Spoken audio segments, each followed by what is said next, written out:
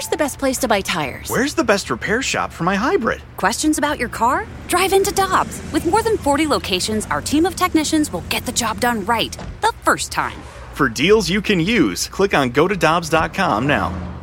For over 2 decades, E&B Granite has been St. Louis's trusted name for kitchen, bathroom, and outdoor space renovations that are guaranteed to bring new life into your living spaces. Their skilled team will provide you with personalized customer service, fast turnaround times, and prices you won't find with big box stores. Support local and schedule a free consultation at enbgranite.com or call them at 314-645-9300, or better yet, stop by the showroom and explore their massive inventory. Again, that's enbgranite.com.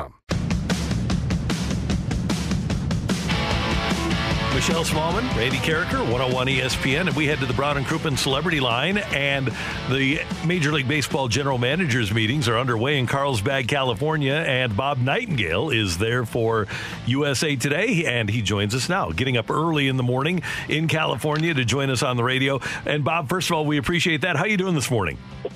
Yeah, doing great, Randy. Thanks. Well, let's start with this. Obviously, when general managers get together, they're talking a lot of transactions, getting ready for 2022. Do you think there will be many transactions before we have a CBA? Usually it's slow. So the general managers say business as usual. In business as usual in baseball, is much slower like the NBA.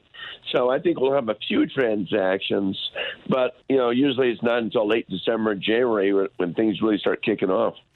Bob, do you get a sense of how aggressive you think the Cardinals may be this offseason? Yeah, I don't sense that they're going to be that aggressive at all, Michelle. I mean, you're talking about, so many shortstops available. John Mozeliak said yesterday he's not sure, the position players are pretty much set. They'll let to get another starter. They're talking about Nick Martinez, pitcher from Japan that's coming over. Used to be in the Texas Rangers system. Maybe a Marcus Stroman.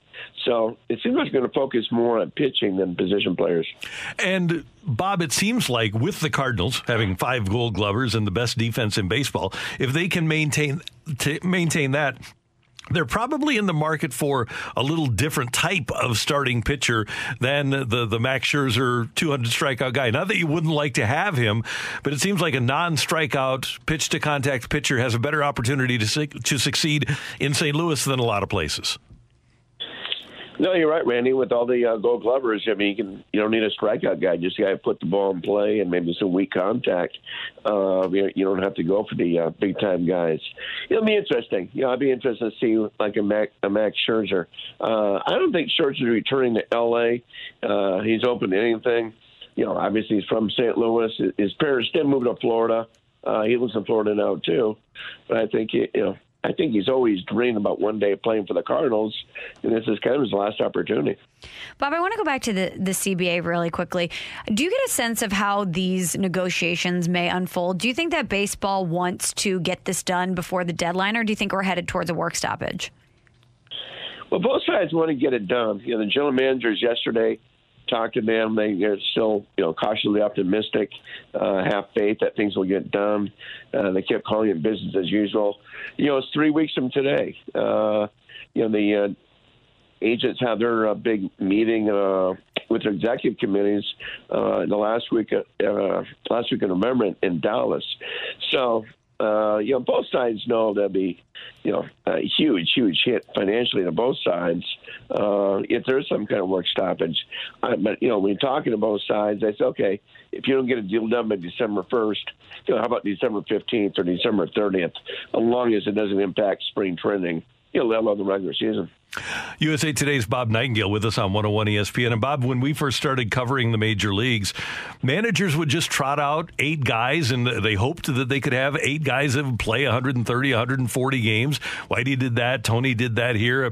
Pretty much every manager did that succeeded in the 80s and early 90s. Joe Torre did it with the Yankees. Now it seems like when you look at the way that the Braves succeeded or the Giants succeeded, you need to have a really big roster of really good players where the manager can't make a mistake. And that leads me to this question. Do you think that baseball is going to copycat those two specifically, the Braves and the Giants, by having not as many great players, but a lot of really good players that you could play on a semi-regular basis? Well, I think depth has always been a key. But you got to be able, to play. The starters have got to go out there, 140, 150 times a year. And you look at what Atlanta accomplished. I mean, every single infielder, I think, played 150 games or more. They end up all having over 30 home runs, 100 ribbies, except for the shortstop, Dansby Swanson, and he still had 27 home runs. Giants kind of threw an army at you with the right-left platoon situation. So I think depth is maybe more important than ever, just because it seems like guys get worn out. But I will say, kudos to the Atlanta infield for just playing every single day out there. Bob, we are unsure how aggressive the Cardinals will be when it comes to the shortstop market, but there is a very deep class of free agents out there. Is there a shortstop that you think the Cardinals should be targeting for this season? I would certainly target Marcus Semien. He's a great player. He's 31 years old, doesn't take a long-term contract. Maybe like a 4-year deal. Certainly not like a 7 or 10-year deal like some of the other guys are asking for. He's going to finish top 3 in the MVP race, the American League. Hit 45 home runs as a second baseman. But he's versatile. I mean, you can play him at second. You can play him at short. I'm sure you can play him at third base. But I would think as far as a bargain price, he'd be the cheapest of all the shortstops coming out. And even at the cheapest, and he had a fabulous year, he'll probably get an AAV of at least $20 million, right? Do you think the Cardinals would swim in those waters? I think they at least look into it. I know they're giving a lot of support for Paul DeJong, saying they hope he bounces back. But I think it's tough to ignore that market. Even the teams that already have shortstops, like Seattle with J.P. Crawford, the Yankees have an up-and-coming shortstop in 2 years. It's just the greatest free agent class in shortstops, probably in baseball history. So I think everybody's got to look and see, okay, who can fall into our laps. Maybe the teams that are more patient will have the guy fall in place. All right, one more thing. I'm going to put you on the spot here. The baseball winter meetings in mid-December.